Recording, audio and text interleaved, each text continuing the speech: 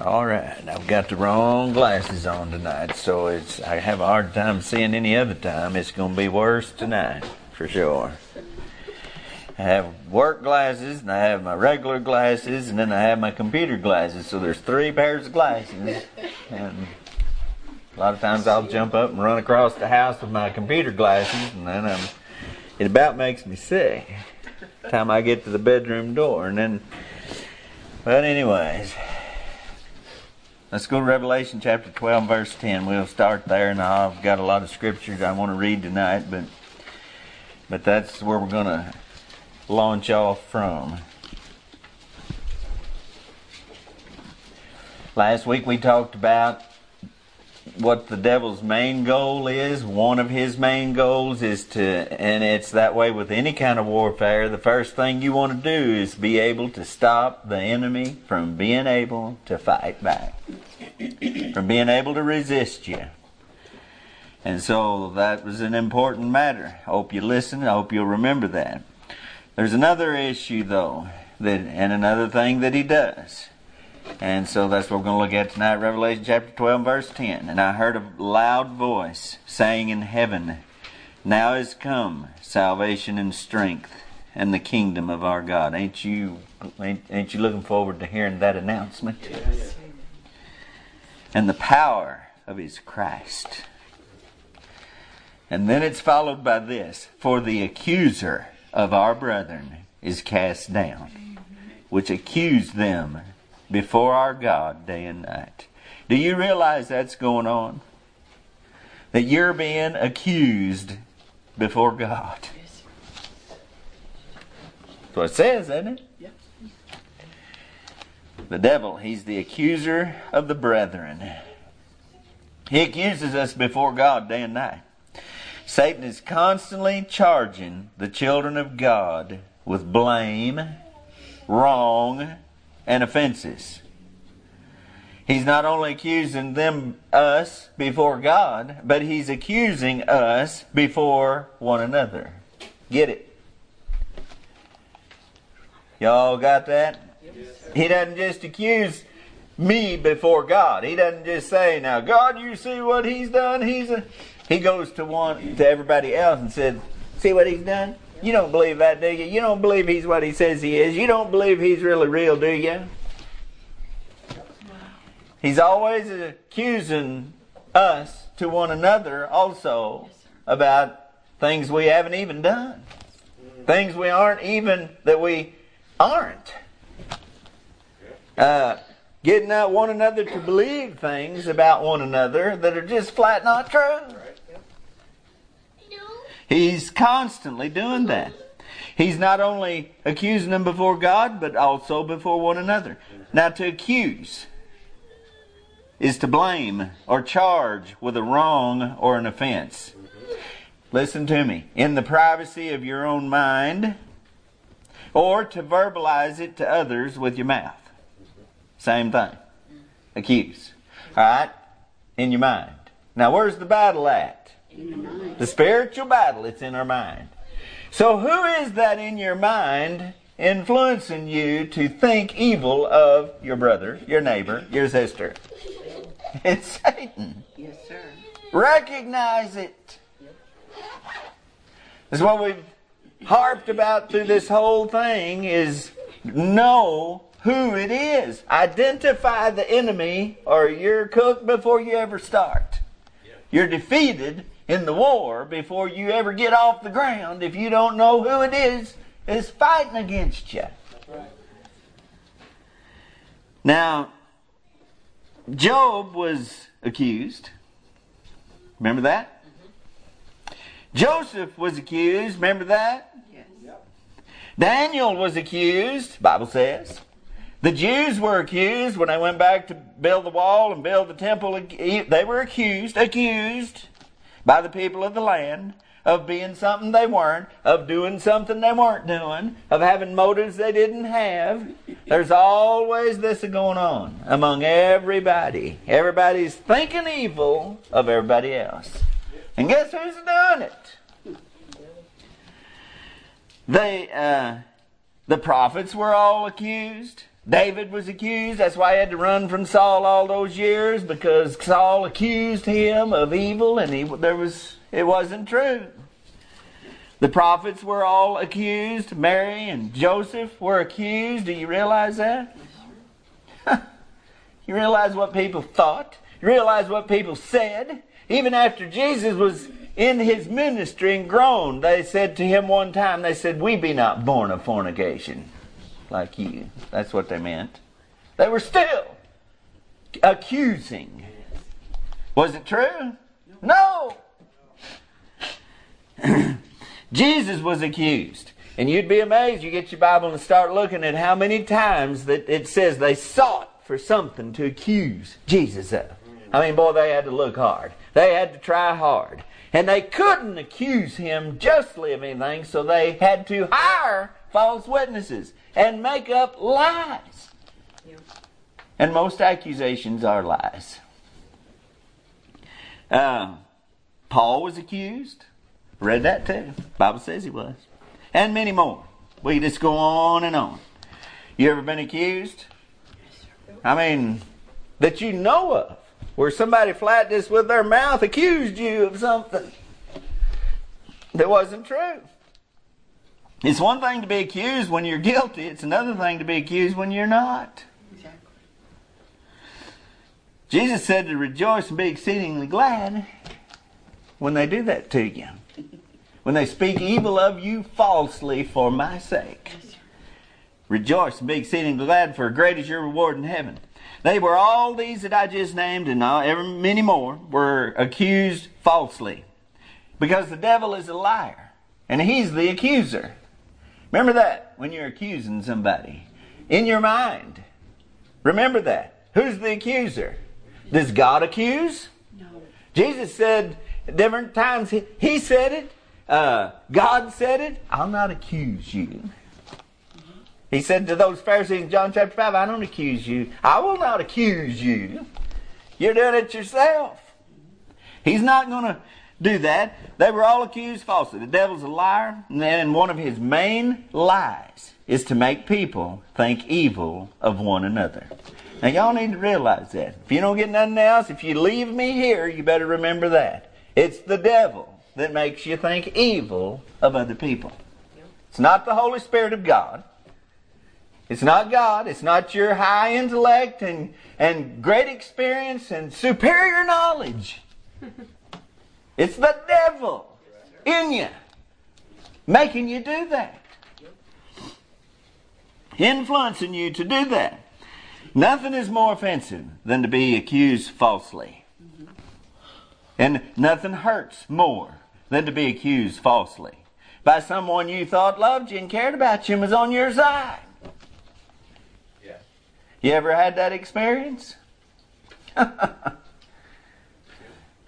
Oh, I have. Our keenness in spotting fault in other people is a measure of our spiritual growth. But it's just the opposite of what most people think. The more keen that you are in spotting faults in others, it's a clear indication that you are more spiritually immature. And that's fact. It proves your immaturity, your inferiority in spiritual matters if you're keen on finding fault with other people. Y'all hear me? Yes, sir. I mean that. That's fact. Now that's the way it is. And I'm going to hammer in the rest of the evening here. Y'all got lots of time? Now, our duty as a Christian is not to be constantly policing one another looking for faults. Show me that in the Bible. Right. No, our duty as a Christian is made very clear in the Bible. Now, in John chapter 13 and verse 34, Jesus said, "A new commandment I give unto you." Well, does anybody want to finish that for me? "A new commandment I give unto you, that ye love one another as I have loved you." Don't miss that. "As I have loved you, that ye also love one another." He repeated that we love one another, but how? Like He loved us. Not like humans, like Jesus. John 15 verse 12, this is my commandment, Jesus said, that ye love one another as I have loved you. You see anything in there about watch each other now, make sure everybody is perfect now. Make sure that you're able to point out and see everything's wrong with everybody else. This is a real good message, isn't it? It's the shout out message, ain't it? No, because it stings all of us, don't it? Don't it? It's going to sting worse before we get done. John 15 and verse 17, these things I command you, that ye love one another. Now, what is our duty as a Christian? First and foremost, number one, love one another. And I've got a lot more verses to hammer that in. First Peter chapter 1 verse 22. Seeing ye have puffed up. No, there's another verse I'm going to read that says puffed up. That's the one I'm thinking of. Seeing ye have purified your souls in obeying the truth through the Spirit unto unfeigned love of the brethren, see that ye love one another with a pure heart fervently. Now that's 1 Peter. 1 John 3:11. For this is the message that ye heard from the beginning. You know what it says? That ye should love one another. The measure of how much we are like Christ is precisely in how much we love one another. Get it? Did you hear that? The measure of how much we are like Christ is how much we love one another. That's the mark of how much we're like Christ. Not if you put a wheel on a cross and towed it halfway across the country. That didn't make you like Christ. Doesn't make you like Christ just because you go to church. And just because you play the game and all of that. What makes us like Christ is when we love one another. Really love one another. Not just with lips saying it, but in deed and in truth. Jesus said, by this shall all men know that ye are my disciples, that ye have love one to another. John 13:35. John 13, John 15, I've been reading these verses, 1 John, 1 Peter.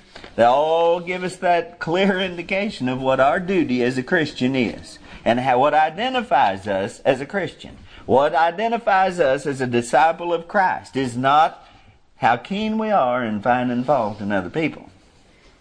Everybody needs to hear this over and over and over. It's all I've heard all my Christian life. I've been around people all my life. I've been guilty of it just as well.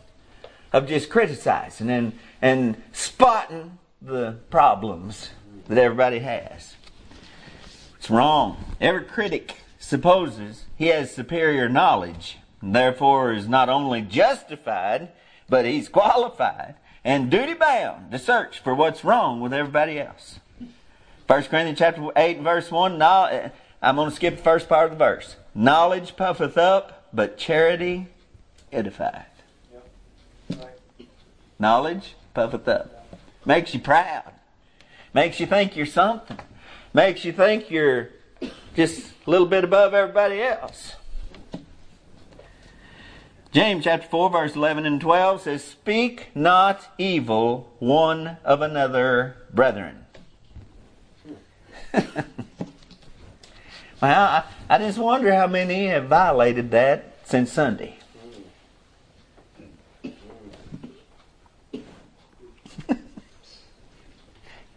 You want to raise your hand? No, ain't nobody going to raise their hand.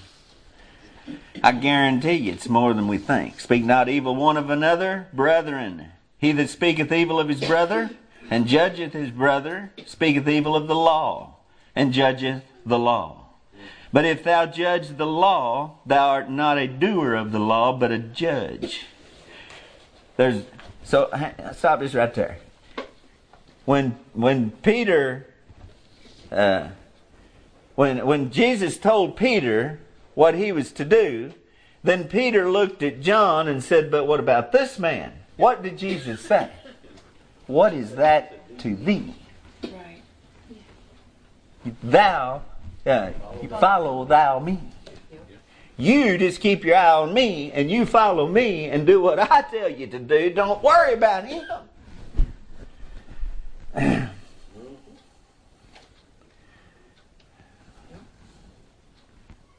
One more thing. There is one lawgiver who is able to save and to destroy. Who art thou that judgest another?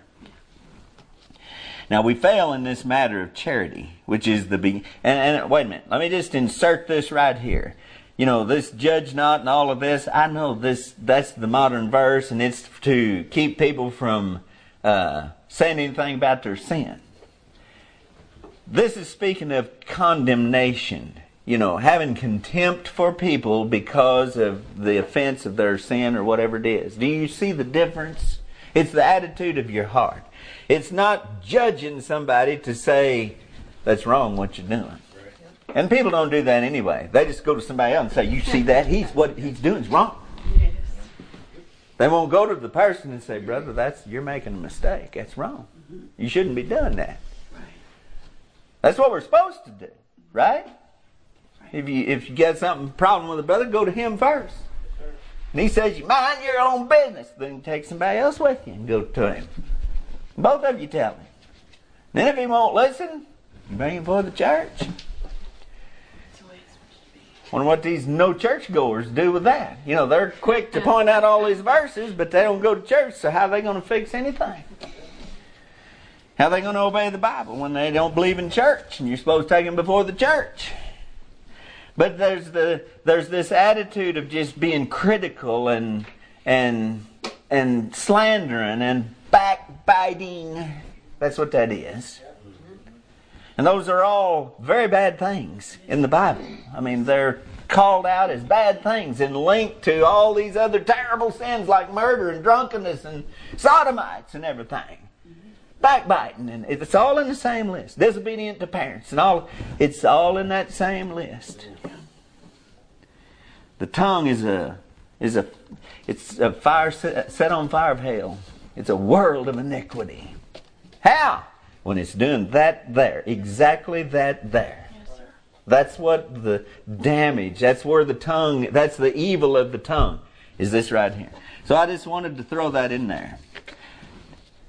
We fail in this matter of charity, which is the beginning and the end of the commandments of God. Just listen to this. 1 John chapter 3, verse 11. I've already read this verse one time. For this is the message that ye have heard from the beginning, that we should love one another. From the beginning. This is what God has told us from the beginning. It's what Jesus told us from the beginning of His ministry here. 2 John 5. And now I beseech thee, lady, not as though I wrote a new commandment unto thee, but that which we had from the beginning, that we love one another. It was the beginning. This is the beginning of the commandment, that you love one another. I'm stressing it. 2 John chapter 6. And this is the love. And this is love, that we walk after His commandments. This is the commandment, that as ye have heard from the beginning, ye should walk in it. Walk in what? Love. And then in 1 Timothy chapter 1 and verse 5, now the end of the commandment is charity out of a pure heart and of a good conscience and of faith unfeigned. There it is. It's the beginning. It's the end. That we're supposed to love one another. Now, you can bring all the rest that you want to bring in and talk about all the other things of morality and what we're supposed to do and what we're not supposed to do, and you can get hung up anywhere you want to and all of that, but it doesn't matter where you go. This is the beginning of it, and this is the end of it. Everything else is sandwiched in between this. We're to love one another. Love one another. Not hate one another. Right. Not slander one another. Right. The greatest commandment is that we love God with all our heart, mind, soul, and strength. And the second is that we love our neighbor as ourselves. Now Jesus said upon those two commandments hang all the law and the commandments. I mean, all of it depends on that right there. Summed the whole law of God up in those two sentences. Or phrases. Now, The Bible's very clear on what identifies a person as a child of God. I've already kind of went over this, but we're going to go over it some more. What is it that identifies us as a child of God? Now, we can say whatever we want to say, but the Bible is very plain about it and tells us exactly what identifies us as a child of God. Can you guess what it is? We love one another. 1 John 3:10. And in this, the children of God are manifest, and the children of the devil. Whosoever doeth not righteousness is not of God, neither he that loveth not his brother. We look around and we see somebody that's not acting like a Christian because they're doing certain things that you shouldn't do. But then somebody else who don't do those things, but is a hateful, backbiting gossip, we take them in as brother so-and-so, put him in a high place. God don't do that. God, when it comes to the judgment, it's going to be who loves one another. Love not your brother, you're abiding in death. Well, let me just read it here. 1 John 3:14. We know that we have passed from death unto life because we love the brethren. He that loveth not his brother abideth in death. 1 John 4:8. He that loveth not knoweth not God, for God is love. Well, I love, it's just that I just don't love some people. Oh yeah? I love my dog, I love my sister, I love my mama, but that guy there, I can't stand him. He that loveth not. Do you think that just means universal everybody? If there's any exception, you're off the hook? He that loveth not, well, I do love some people. No, that's not it. How many people does Jesus love?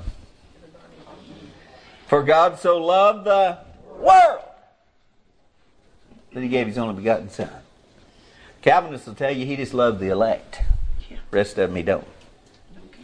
Not that kind of love. And we can't have that kind of love either. And the kind of love every one of these verses that I've read, the kind of love it's talking about, I looked it up. And it's talking about the love of God. The kind of love that God loves this world with. The kind of love that He had so that He did come and give His life a ransom for us. That kind of love. That's the kind of love we're supposed to have for one another. I mean, we ought to lay down our life for one another. I've got that here somewhere in a verse that I'm going to read. But 1 John chapter 4, verse 20. If a man say, I love God, and hateth his brother, he is a liar. For he that loveth not his brother, whom he hath seen, how can he love God, whom he hath not seen? Now, if we love someone, it shows in the way we think of them, and also in the way we talk about them to others. Don't you believe that's right? Yes. If you had somebody that said they loved you, and then you found out they was just talking trash on you to somebody else, you wouldn't really believe they loved you, would you? No, really. Who would? What kind of a person would believe that somebody loves them when they don't act like it and they don't talk like it? What kind of love is that? Well, let's go to 1 Corinthians chapter 13. You don't have to go there if you don't want to, but that's where I'm going to go, and I'm going to read what charity is. And we all know it. We've memorized it, but why in the world can't we practice it? How can we read this and memorize it and study it and learn it over and over for years and years, and then it still finds no place in our life and in our tongue? Charity in verse 4. 1 Corinthians 13, verse 4. Charity suffereth long and is kind. Charity envieth not. Charity vaunteth not itself, is not puffed up, doth not behave itself unseemly, seeketh not her own, is not easily provoked. Anybody reading with me? What does those next three words say? Thinketh no evil. Didn't say speaketh no evil. It says thinketh no evil. Well, just lay that ruler up beside yourself and see how you measure up right there. Thinketh no evil. Or what's the context? What's it talking about? Toward other people. Right. Thinketh no evil. Rejoiceth not in iniquity, but rejoiceth in the truth. Y'all know what gossip is like, don't you? And you know what gossips are like, don't you? Yep. Do they gossip about good stuff? I mean, are they burning the phone up when somebody does something good or gets a blessing? No. Are they dying to tell somebody? No. What is it they rejoice in? Telling evil. Bad things, yeah. Yes, iniquity. They rejoice in iniquity. And they can't wait to tell it. It's what in somebody else's iniquity, see? Mm-hmm. That's not charity, then, is it? Yes. Rejoiceth not in iniquity, but rejoiceth in the truth. Beareth all things. Beareth all things. Believeth all things. Hopeth all things. Endureth all things. All right. Charity suffereth long. That means it puts up with a lot without losing patience, without giving up, without striking out, or slandering them to others. That's right. Now that's charity. Do you have it or not? Do you practice it or not? Is it part of you or not? Charity doesn't do that. Charity suffers long. Just puts up with it. Just puts up with it. Charity is kind, just like God the Father and Jesus Christ His Son. Not just to those who please you, but to those who do not. Charity is kind. There's never any reason, any excuse, any justification for a Christian to be unkind to anybody. That's right. No matter how evil they are, no matter how obnoxious they are. And I've known a lot of people who profess to be Christians through the years, and they just live to get a chance to tell somebody off, put them in their place. Yes, sir. I told them what I thought. Told them where they was going. Yes, sir. That's what God put you here for, wasn't it? Just to police everybody and make sure everybody got what's coming to them, and it came from your mouth. No, I don't believe that. Charity's kind.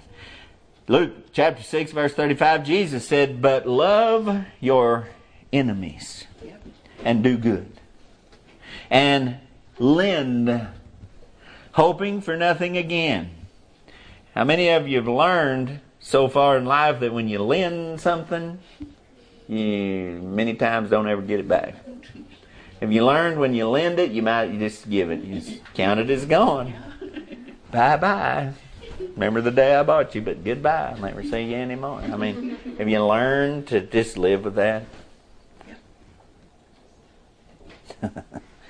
I mean, I can get hung up in a lot of these places, but I'm trying not to. Charity is kind. Love your enemies and do good and lend, hoping for nothing again, and your reward shall be great, and ye shall be the children of the highest. For He is kind to the unthankful and to the evil. Now why is He that way? Because God is love. That's why. God loves. He's not stingy. He's not clingy. He's not envious. He's none of that stuff. He's love. And love gives. And gives. Hoping for nothing in return. I mean, not expected. Not conditioned on your response.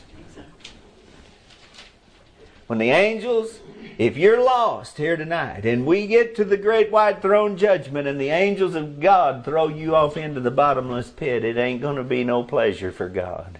He has no pleasure in the death of the wicked. That ought to be pretty obvious to anybody that's got any kind of reason or sense about Him. God's done everything possible, and even past what men think is possible, for men to be saved. He's been kind and loving and patient and long-suffering beyond what we can even imagine. With every one of us in here. Not just all them people out there. Us in here tonight. And imagine the long suffering that we have benefited from God. Charity vaunteth not itself. When we speak evil of others, it's necessarily vaunting ourselves, lifting ourselves up. Isn't it? Yes, sir. Yes, it is. Charity is not puffed up, but a critic always feels better when he's the one, or better than the one he is accusing. Mm-hmm. The devil is the accuser. Think of it. Charity thinketh no evil. That doesn't just accuse people of evil in their mind or with their tongue. Thinketh no evil. As long as we know somebody and they don't say anything bad, we think, boy, they're pretty good. But what are they thinking? Some people are just a lot better at keeping their mouth shut than other people, but they're still thinking it in there. This is beyond that, see? It reaches beyond just guidelines and rules for living the Christian life, Thinketh no evil. Have you achieved that yet? You got to that place yet where you just don't think evil of other people? It's confusing to you, isn't it? Because you're thinking, well, what are we supposed to do when they're just doing that right there? And you're just... That's not what we're talking about. We're not talking about obvious sin and transgression against God and rebellion against God. We're not talking about that. We're talking about the devil is the accuser and he is a liar.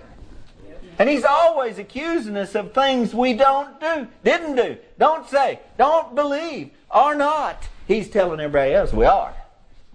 It's true. And at the same time, he's telling us that about everybody else. And we're listening. And all of these little helpers are around working everybody else, saying, I'll tell you what, I'll just tell them right now. I'll just tell them. Charity thinketh no evil. It's not charity. You have no charity when you're thinking evil that way. Yes, sir. It amazes me how people will strain at a gnat and swallow a camel in this matter. It's amazing how they can overlook all the obvious things in their own life that are visible to everybody else, but they can just pick at somebody else. Over imagined things most of the time. The dirty devil. I just wish you would resist him. I wish you'd learn to recognize him and fight him and resist him. Charity rejoiceth not in iniquity, but rejoiceth in the truth. Always puts the best light possible on how others act or what they say and gives the benefit of the doubt. God has worked that in my soul. Now, He really has. It's not just my temperament. It's not just my constitution or the influence on my life from good people. God has worked that into me. The Spirit of God condemns me if I do that. Yes, sir. If I just start thinking evil of somebody and picking and just first thing I'm just cull them out. Just like culling a lame sheep or something out of the hood, just cull them out. No good. No good. False. If I get to thinking like that, I've been around it so much. I've seen other people do it so much. And not even try to hide it. They're just... everybody's a devil. Everybody's just no count. And they won't nobody do right. Nobody believes. Nobody wants... That's their attitude. Now where are you going to get with that? And the people looking on, this is a church? Yes, for sure. This is how they feel about each other? Churches have that name, especially Baptist churches. You want to get in a good fight? Go to a Baptist church. I remember where they got in an absolute knockdown, drag-out fist fight in the Baptist church. Yeah. And the deacon knocked somebody out. Hit him with his fist. Bam! I've been in some business meetings, too, I remember I hadn't been saved 2 months and had a business meeting and a big knockdown, drag-out, blowout fight. This woman, up in the front she was in the back of the church. Her husband sat up in the front. And she was back there running her mouth, business meeting, you know. Finally, he was usually a weasel, wouldn't say nothing. But somehow he summoned up the courage he stood up and turned around and said, "Clara, shut your mouth." And, you know.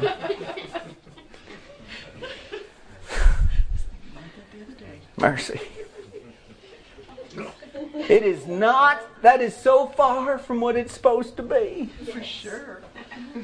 Church, disciples of Christ, the people that are supposed to be the light of the world. We're here, the ambassadors of Christ, the people who represent God. And a lot of them will go out and just badmouth their own church members to the lost people in the community or their family that's lost. Yes, sir. What a disgrace. That's why that we're looking at this tonight. I'm just, it just ain't supposed to be that way. In other words, you always try to think well of others instead of evil. Did anybody's grandma ever teach them that? If you don't have anything good to say, don't say anything. My grandmother said that. Amen. Good grandma. Just, wonder where she got it. What is the good in thinking evil of other people? No, it's poison. It's death in the pot. Every church I've ever known that has died or is dying right now, that's the poison that killed them. You're right. Every time. Every church split I've known in my life, that's exactly the root cause of it all. Now, charity hopeth all things. Charity, in reality, practice in your life, holds on to hope for those who are not what they should be. Now, does everybody understand here tonight that everybody in here is not arrived yet at what they're going to be, what they ought to be? I mean, does everybody here realize that this is an ongoing, progressive work here? And me, you, everybody. We not got there yet. That's why we're here. We're here to be edified, to help, be fed, to fellowship and be strengthened from one another. We're not here to just sort us all out and cull out the bad ones. That's not what this is about. Hope. Do you look at all people with hope? You ever look at these children? Man, I've lived long enough now till I've seen so many little children in church grow up and gone. I know where there's a lot of them that I've watched. They're in a graveyard now. I've seen what happens. Do you have hope for somebody? Do you pray for somebody? Do you wish well for somebody? Do you have hopes for them? Or you just wish they'd just go away? Because you don't like them. Because they don't offend you. Because something else. I don't know how you can claim to be a Christian if that's the attitude of your heart. Charity endureth all things. That means puts it up with all the imperfections, all the abuses, all the trespasses of others without opposition or being offended. Seth talked in Sunday school here 2 or 3 weeks ago about forgiveness. That ain't even a part of most people's thoughts anymore or understanding. That's not even a thing that factors in. What is forbearance? Well, it means that I know that you're going to do things that I ain't going to like. Or you're going to do things that God ain't going to like. There's going to be offenses. It is impossible. But offenses may come. Will come. And I just put up with it anyway. I know it's coming. I expect that to be that way. And I'm not just sitting here waiting until you do it so I can say, out! Out of my life. I'm done with you. Got no use for you. That's not No, I just realized that it's going to happen there. We've been married 45 years almost. Well, you think she ain't never offended me? You think I ain't never offended her? Well, what if the first 3 or 4 times that happened, we just said, I'm out of this. I ain't going to put up with this. Well, you kidding because you got married. Well, it don't seem to stop anybody else. But we made a vow. This is a covenant. Isn't that what the church is? It is. Yes, isn't that what salvation is? Amen. Yeah. Jesus said, I'll never leave you nor forsake you. And you were supposed to vow the same thing to Him. Yes, sir. It's true. So that means that we are covenanted together. We're covenanted together to work, do the work of God together, and to live together according to what we believe about right and wrong, and about what the Word of God says. So that means that just like a family, a husband and wife, every once in a while they may get a little crossways. Every once in a while they may just get... You heard about the old woman, and the old man sat on the porch, and she said, I'm proud of you, and he said, I'm tired of you too. It's kind of like that, see. He didn't hear what she said. Reckon she said, that's it, I want a divorce. Ain't putting up with this. But people do that in church. People come to church looking for a reason to leave that church. Tell me they don't. I've watched it for years and years. We've had no telling how many people, scores of people, come to church since we started this church. That's it. Come once or twice, and that's it. That's enough. They heard what they found. They knew this was something wrong here. Well, it wasn't all candy and cotton candy and chewing gum. All right. Many never understand what love is, and therefore never make any progress in this part of the warfare. We're to love everyone with the same kind of love that God has for us and for the world. Now, the love of God is different than natural human love. I hope you understand that. We just use one word, love. And that covers everything. I love spaghetti, I love candy, I love ice cream, I love pizza, and I love my wife. Use the same word. I love God. Same word. There's something lost in all that. Our language has been cheapened down, degenerate like everything else. We're to love everyone with the same kind of love that God has for us and for the world. The love of God is different. Human love is primarily emotion, and it's therefore a selfish love. There's selfishness involved in it. We love God because He first loved us. And we love somebody expecting them to love us back, and if they don't, then it's over.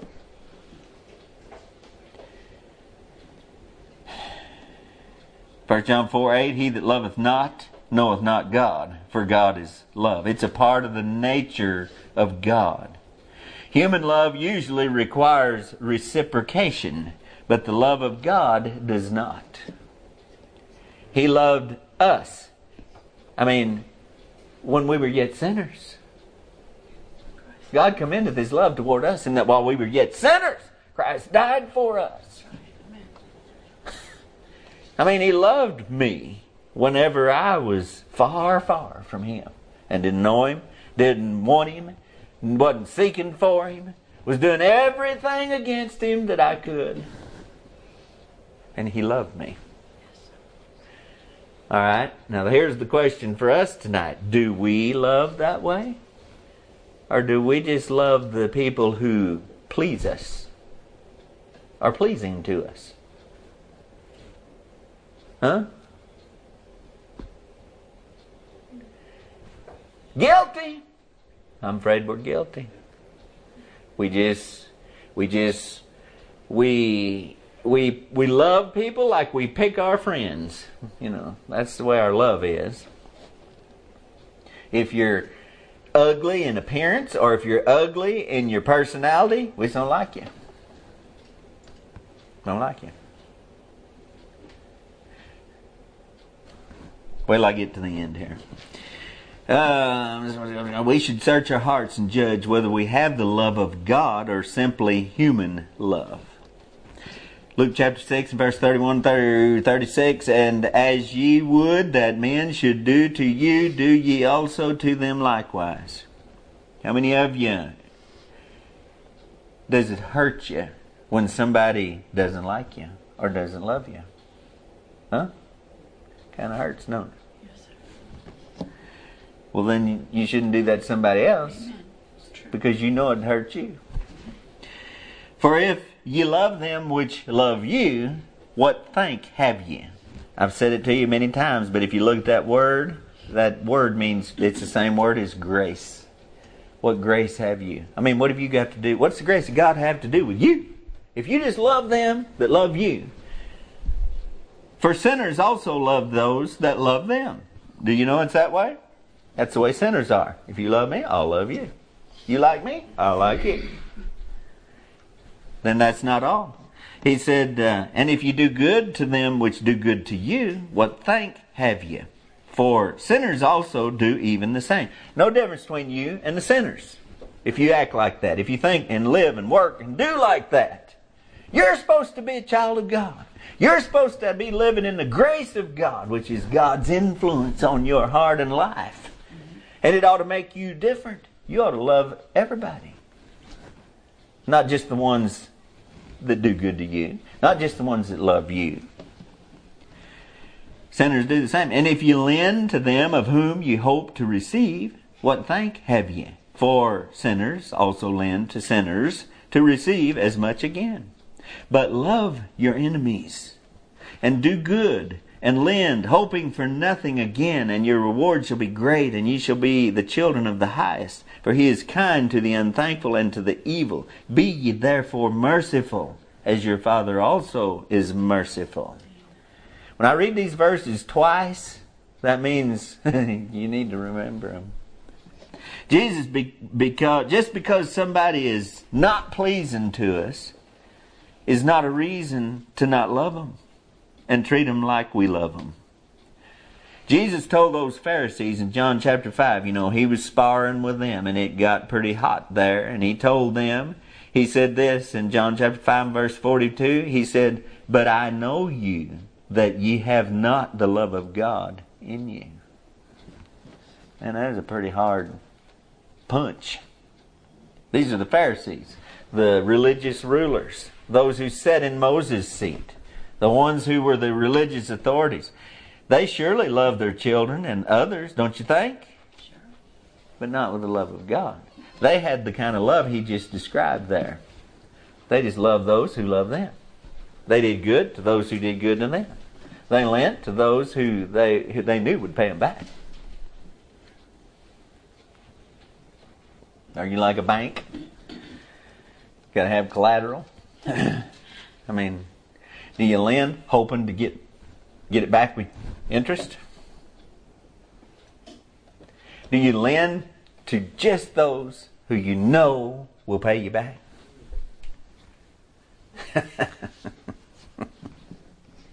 Well, everybody thinks that's the wise thing to do. Well, for a bank, but we ain't a bank. We're a child of God. Supposed to be. And we don't operate in the same way. We love one another in spite of every accusation the devil puts through our mind. Somebody came to you and said, do you know what your kid's doing? And they're doing something awful thing. Do you immediately turn on your kid and say, you rotten kid? Do you believe everything that everybody says about your kids? The devil is the accuser of the brethren. Well, if somebody says something, you better check it out. Yeah. Give you that advice. You better not side with little darlings so much because they'll lie to you too. Yes, they will. I've had parents that say that. Just my child wouldn't lie to me. Oh my goodness. And just make such a utter fool of themselves in front of everybody. Even a child is known by his doings. Everybody else knows. As I went to Christian school over there, they could have pictures and evidence and witnesses and everything, and you're all lying. My kid wouldn't do that. That's a fact. That's how it is. But I never did, if somebody told me something, I said, okay, well, I'll check it out. I didn't just say, well, let's go get him. We'll just tar and feather him. We'll string him up right here if that's what he did. I ain't believing everything everybody says about anybody. You hear me? I don't believe anything anybody tells me about somebody else. I've got to that point a long time ago. I ain't taking somebody's word on some evil that they're spreading about anybody, because I've found out it's the devil that's doing it. And I ain't taking his hook.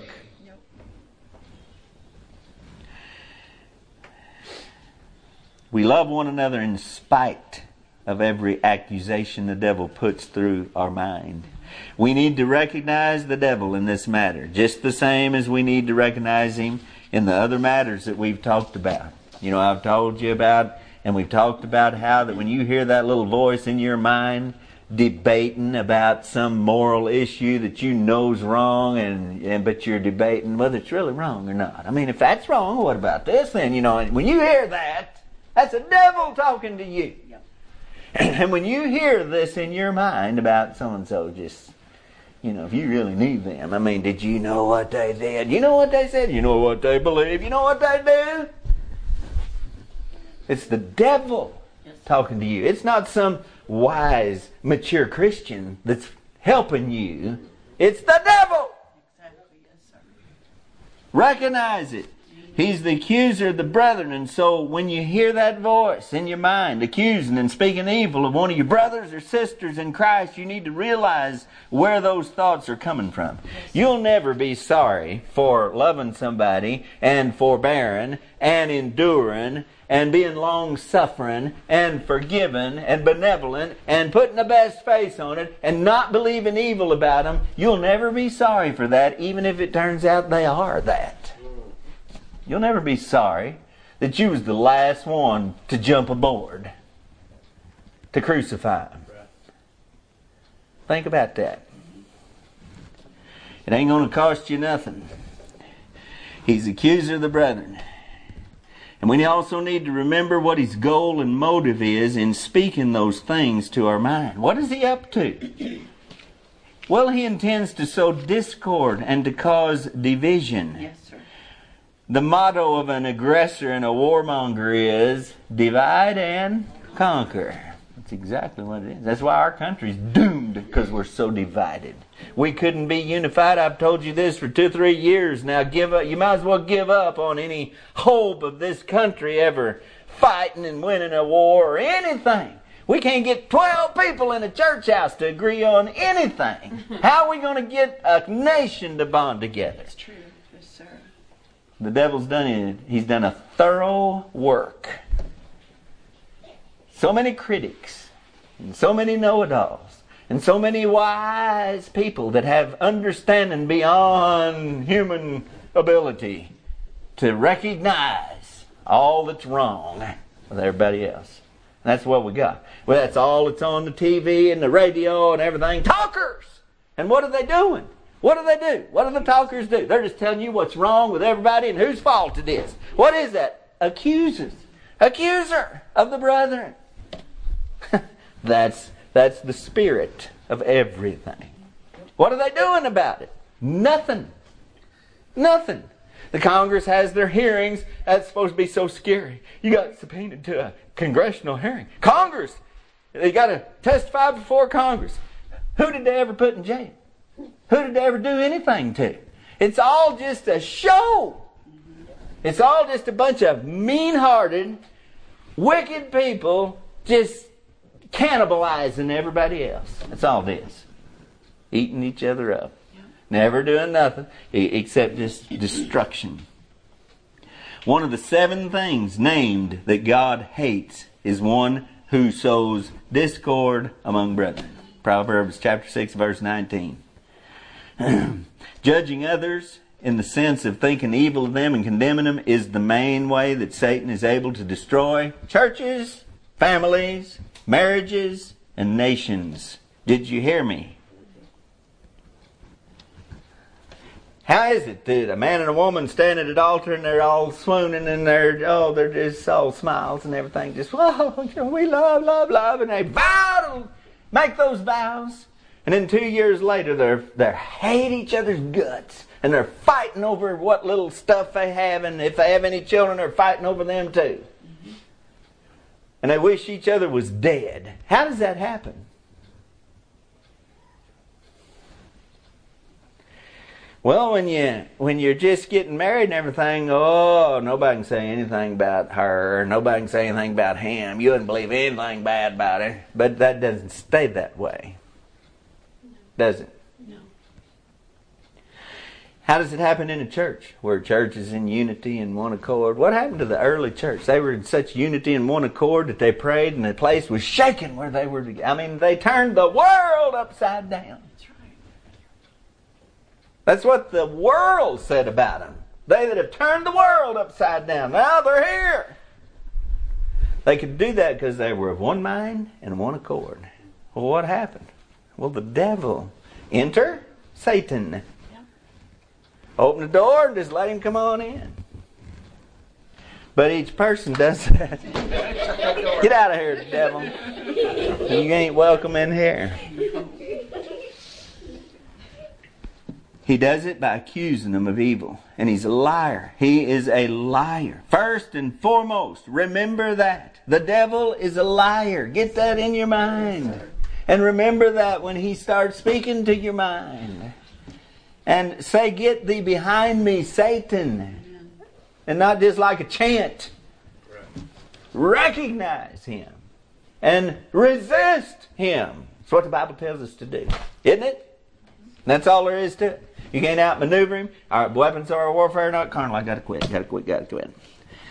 Don't be a sucker for his lies. Realize that everyone is different. And that's a good thing. God made every other part of our life with a lot of seasoning, didn't he? What if we just had one food? I was thinking about it today. What if we just had one food like dog food and that's all we had to eat? I mean, every time we ate, that's just to eat my dog food. I mean, my people food. What if life was like that? There wouldn't be so many roly-poly people, I'll tell you that for sure. No, God didn't make us to be satisfied with that. God fixed it so that, man, we do everything. We got all the spices and seasonings and everything, and boy, we really work on that. I mean, boy, if you got a marinade and you can do that and this on this meat, and then what do you think of that marinade, you know? And what do you think of that seasoning? And how you like that? It's like a contest. Life's like that and everything. I mean, what if there was just one flour in the world and they're all the same? Just one flour. There's the flour. Just one flour. Would you be amazed with it? Would you enjoy it very much? You've heard the illustration about how baking powders, yuck, if you eat it by the spoonful. I mean, flour, just dry flour, ugh. Buttermilk, I don't like buttermilk. It's ruined milk, don't y'all know that? That's what it is. But if you take it and mix it all together and do it like this and put it in the oven for a few minutes, then you got biscuits and they taste real good. It's all the things mixed together that make the whole thing good. And that's what God does. He's put every member severally in the church. Just when God births a church, He puts those in there that will make it go and make it work. Amen. He does. I believe that. Yes, sir. I've seen it in my lifetime how it is. Churches that where the Spirit of God is working, you got everything you need. I mean, you don't have to go hire the world to do very much for you. Different church building projects and building that I've been around and involved in all through the years. The church didn't have to hire anybody hardly. They had everybody there, had what they needed, had the knowledge and skills they needed, and they did it. And I've seen some churches that didn't have nobody could do anything, not even mow the grass, and they just hired everybody else to do it, and they'd come sit in their pews and, have their service and go home. Deader than a hammer. God puts us together. That's right. And He puts everything together just like it needs. I've said it so many times, but you have a bunch of children, you got a bunch of different personalities and a whole bunch of different things to deal with. But what would it be like if they were all the same, just like little minions, and they all did the same, acted the same, liked the same things, and would they get along? It sure wouldn't be no fun, would it? I mean, that's what makes life interesting, is the variety. Amen? We're not all the same here. No, we're not. That's for sure.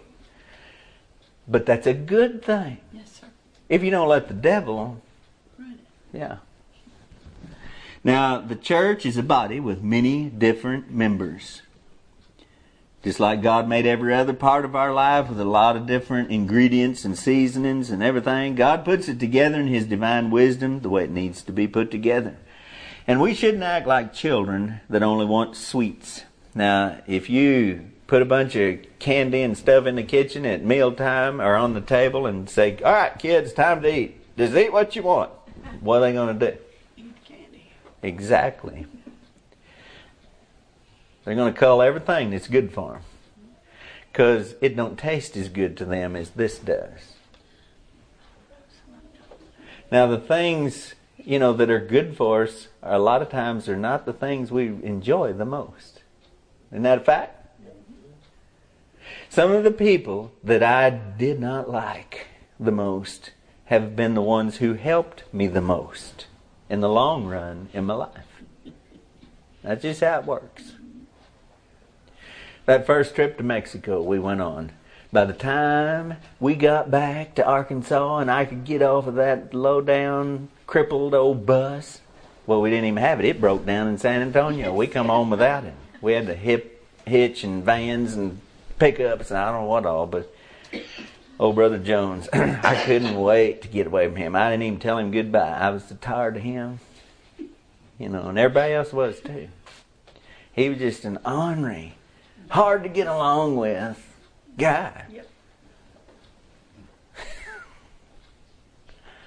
But, him and his life and everything had a big part in the direction I went with my life. Yeah. And a lot of things. I learned from him some things. Can you love somebody without liking them? Yeah, of course you can. Didn't stay that way. I mean, I did same again, and I went until just a few years ago. I went to his church one time. He bought me 2 pairs of shoes. I guess he thought my shoes needed replacing, but anyway. And he took me to his house, and even way back then he had a computer, and he took me down there and set me down, and he said, now, Brother Miller, let me show you about preaching. And he tried to teach me some things about preaching, and I just thought, well, I don't need that, but he was right. I remember what he told me. I've learned from it, and I preach much more that way now than I did back then. Because I wasn't pastoring a church back then either, and he was. That makes a difference. When you're just traveling around church to church, you don't preach the same as you do when you're pastoring a church. That's right. So we shouldn't act like children. And the sour and the bitter and the sweet and the salty, when we put together in order, make for a pleasant experience. Remember that? Gird up the loins of your mind and walk in truth, and have charity to all men. And remember the attributes of true charity. Those 4 verses that describe what charity is. I mean, you need to really memorize those and remind yourself often of them. Check yourself to see if you're in the love of God or if you're walking in the selfishness of your own heart. 1 John 3:16, hereby perceive we the love of God, because He laid down His life for us, and we ought to lay down our lives for the brethren. That's how you know. If you love somebody, you'll lay down your life for them. Is that true? Yes. Most certainly is. What if somebody was trying to harm, let alone kill, one of your children? What would you do? You would risk your life. You'd lay down your life. If you knew, if a tornado was coming, you would use your body to protect theirs. Yes, sir. If you love them. Yeah. That's right. Jude 21, keep yourselves in the love of God. Now, whose responsibility is it? Is this something God does for us? No. It's you keep yourselves in the love of God, looking for the mercy of our Lord Jesus Christ unto eternal life. All right, I'll quit. How do you know you're a Christian? How do others know you're a Christian? Yes, we love one another. That's how. Love puts up with anything and everything, don't it? Love endures all things. Yeah. All right. Bow with me. Father, thank you for the blessings of this book. Thank you for the truth. And please bless the message to our hearts tonight. Help us, Lord, to be more careful. Help us to be more attentive to our own heart and mind. And not let the devil wallow us around in this matter. Lord, help us to love one another. Appreciate one another for what we are. And Lord, bless our church and help us to be able to move forward and be a light in this place and in this dark time. Please go with everybody now and give us a safe trip to the house. I pray you watch over us through the week now and bless everybody's lives, I pray. In Jesus' name, amen. Amen. All right.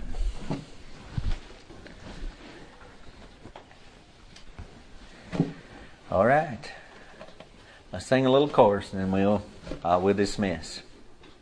Beloved, let us love one another, for love is of God, and everyone that loveth is born of God, and knoweth God. He that loveth not, knoweth not God, for God is love. Beloved, let us love one another. Yeah. Amen. All right. Remember these things. Let's do them.